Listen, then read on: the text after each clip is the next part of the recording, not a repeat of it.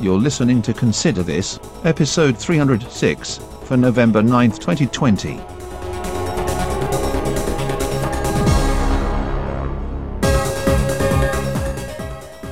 Good morning, good afternoon, good evening, whenever, wherever, and whoever you are.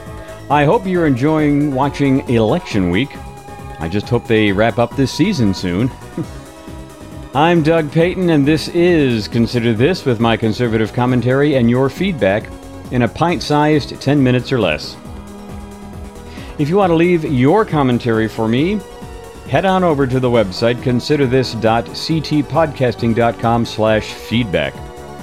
All the ways to contribute are there. That's CT as in counting travails. These are my thoughts on the election madness as of the time I put my notes together. Some of them might be stale by the time you hear this, but it is what it is. Here we go.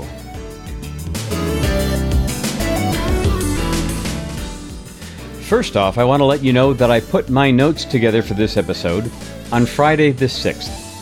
So by the time you hear this, who knows what might have changed. Just keep that in mind as you listen. Okay, so it feels to me like we're in for a Biden-Harris presidency. And at this point, I'm resigned to that, but I'm not in despair about it. I'd prefer Trump, but with all signs pointing to the Republicans holding the Senate, we do have a firewall against some of the more radical ideas that the Democrats have.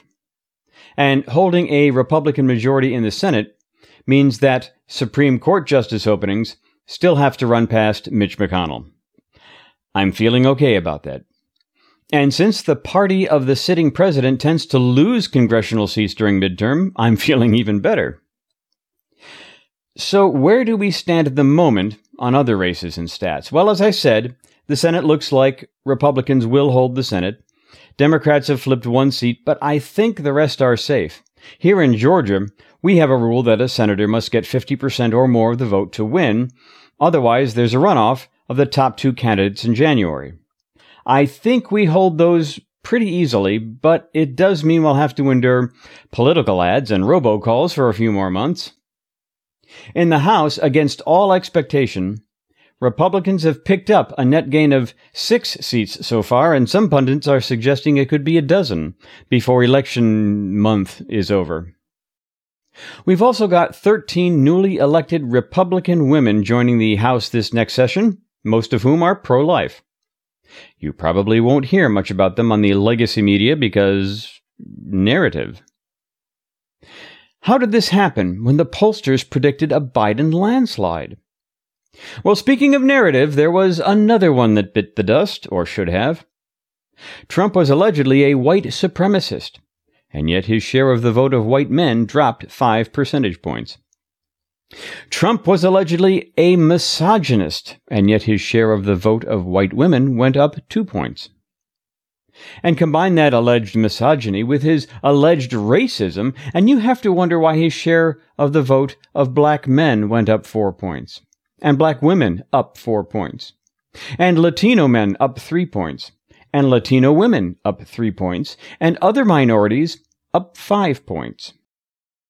In fact, preliminary numbers showed that 26% of Trump's national voting share came from non-white voters, the highest percentage for a Republican presidential candidate since 1960. Some have predicted that we are witnessing the start of a major realignment of the two parties. Maybe, maybe not.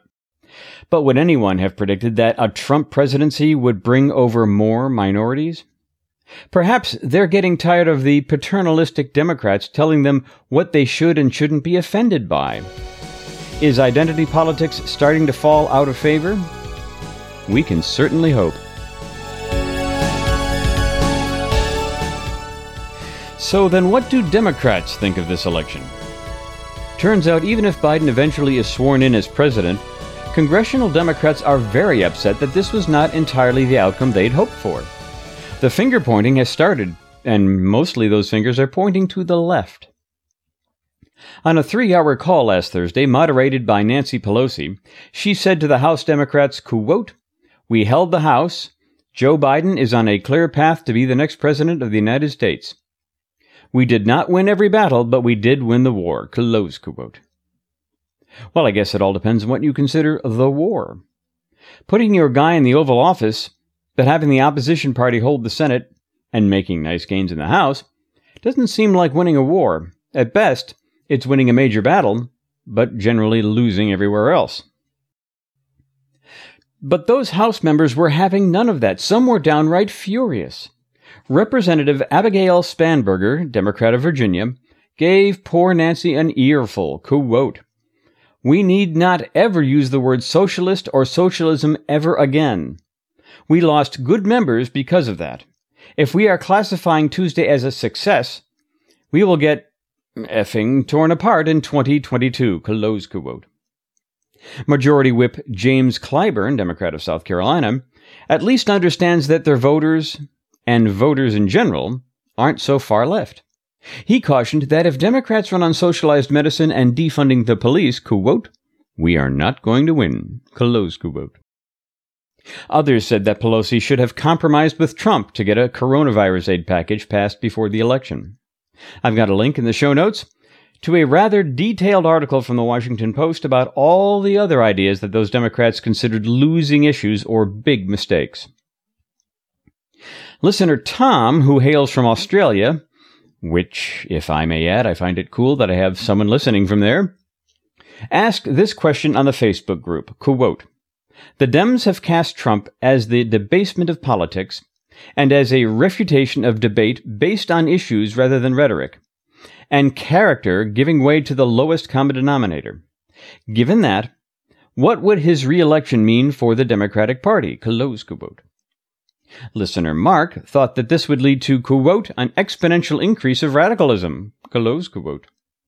I agreed with him, though I also said that what they should do is moderate. Sounds like that's what the rank-and-file representatives also want to do as a result of what is clearly not much of a ringing endorsement of their policies. I have a feeling that AOC and her squad will have a somewhat different opinion about that. Let's put another popcorn packet in the microwave and keep watching this show.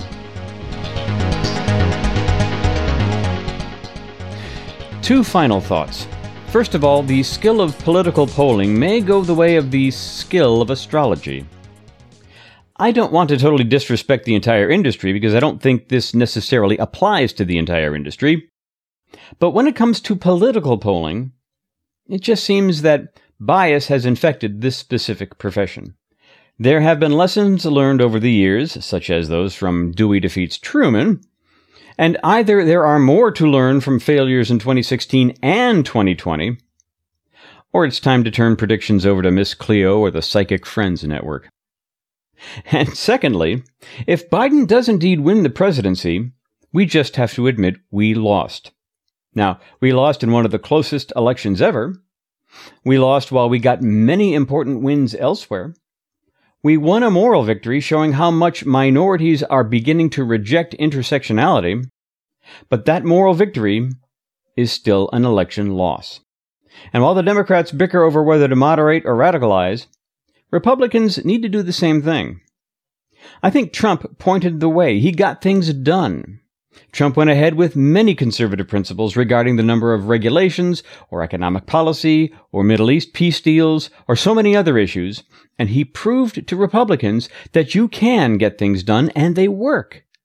If we had a nominee unafraid to keep that up, and unapologetic about conservatism, but without the Twitter proclivities, same message but different messenger, I think we'd have a winner.